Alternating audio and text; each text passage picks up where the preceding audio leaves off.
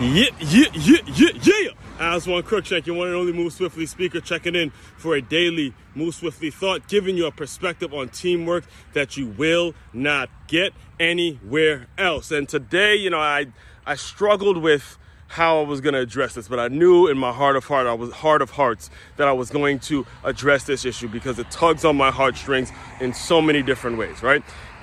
To give you a quick update.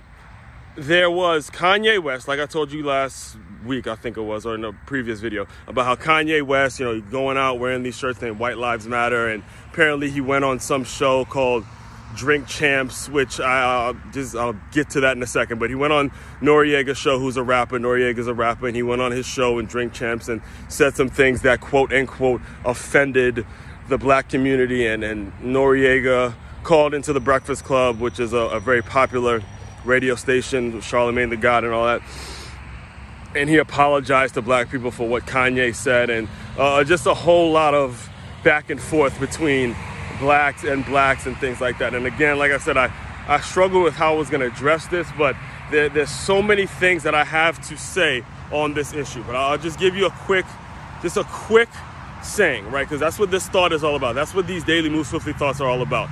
I want you to know, as black people, and I'm talking specifically to any black fathers that are listening to me right now. Black fathers specifically, listen up right now. My father, but before I even get to my father, let's understand what the real issue is, right? You get a show named Drink Champs, which is 3 hours of black men sitting around drinking, smoking, 3 hours of this shit, and they're just talking shit. And that's the kind of shit that takes off. That's the kind of shit that we enjoy, that we consume. That's number one.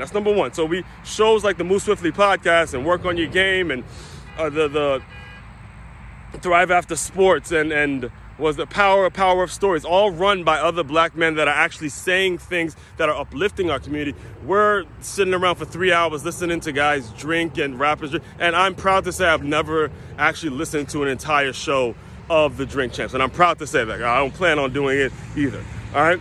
But let me just get to the point, right? My father, this is my point. Black fathers, it's on you. It's on you.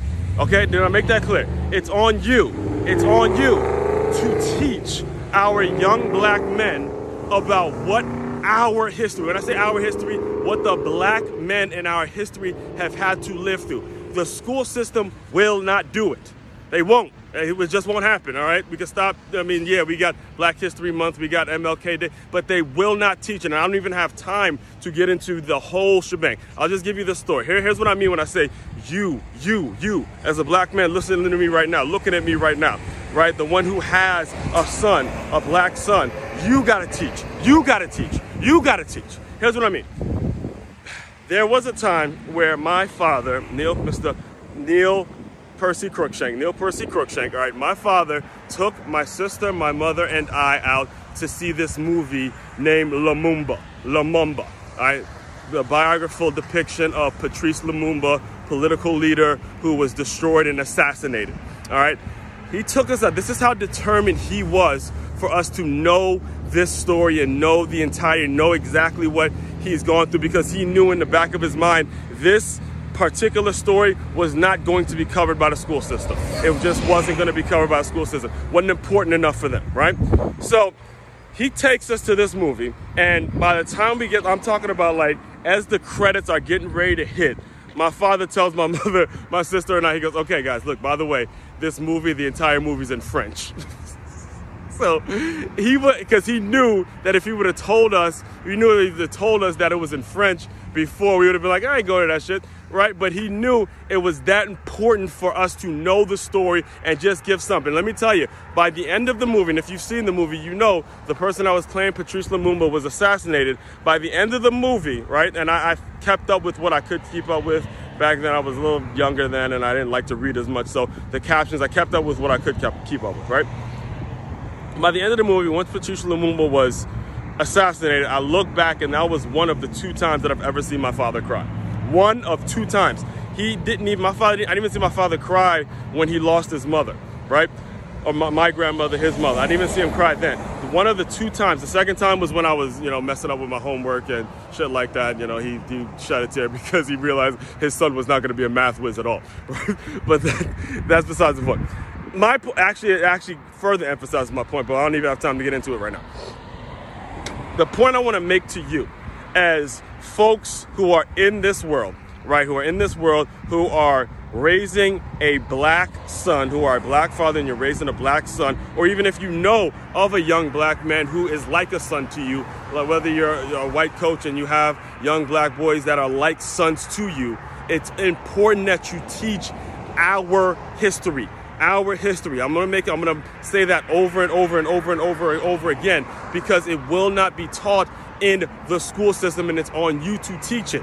It's on you to teach it. Just like my father did. He made sure we watched it, and now I'm coming on over 30 years later and remember it, doing some research, and now go. And in fact, what happened was the movie came out in English. They translated the whole thing in English, and we all watched it in the house as a family at that point. And then we were able to keep up with it and things like that.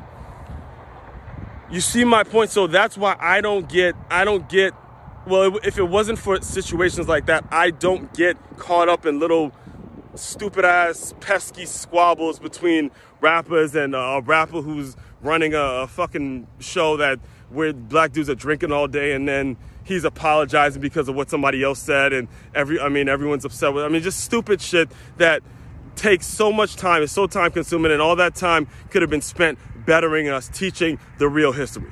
That's my take on the whole situation. Again, I dive deeper onto all of this stuff. If you have not yet, make sure you subscribe to the Move Swiftly podcast. If you're listening to this on the Move Swiftly podcast, hit the follow button. Also, Make Your Move, MakeYamove.com. Purchase Swiftly, your guide to innovative teamwork. Make your move, your unique look into boxing, dance, and entrepreneurship. The 6-figure athlete, how to turn your skills into cash. Also, the Move Swiftly coloring book. Go there, shop till you drop, buy all the merch, buy everything you can see. All the money is being reinvested in the community and reinvested into avenues and ways of teaching. A lot of the things that my father had, instilled in me are still coming through today. The Bible says when you train up a child in the way he should go, he will not depart from it. Also, and most importantly, the ROI hiring seminars.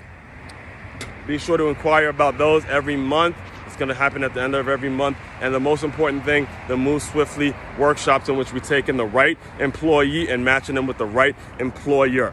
As one Crookshank, your one and only Move Swiftly speaker, checking out. You guys continue to move swiftly. We will talk more soon.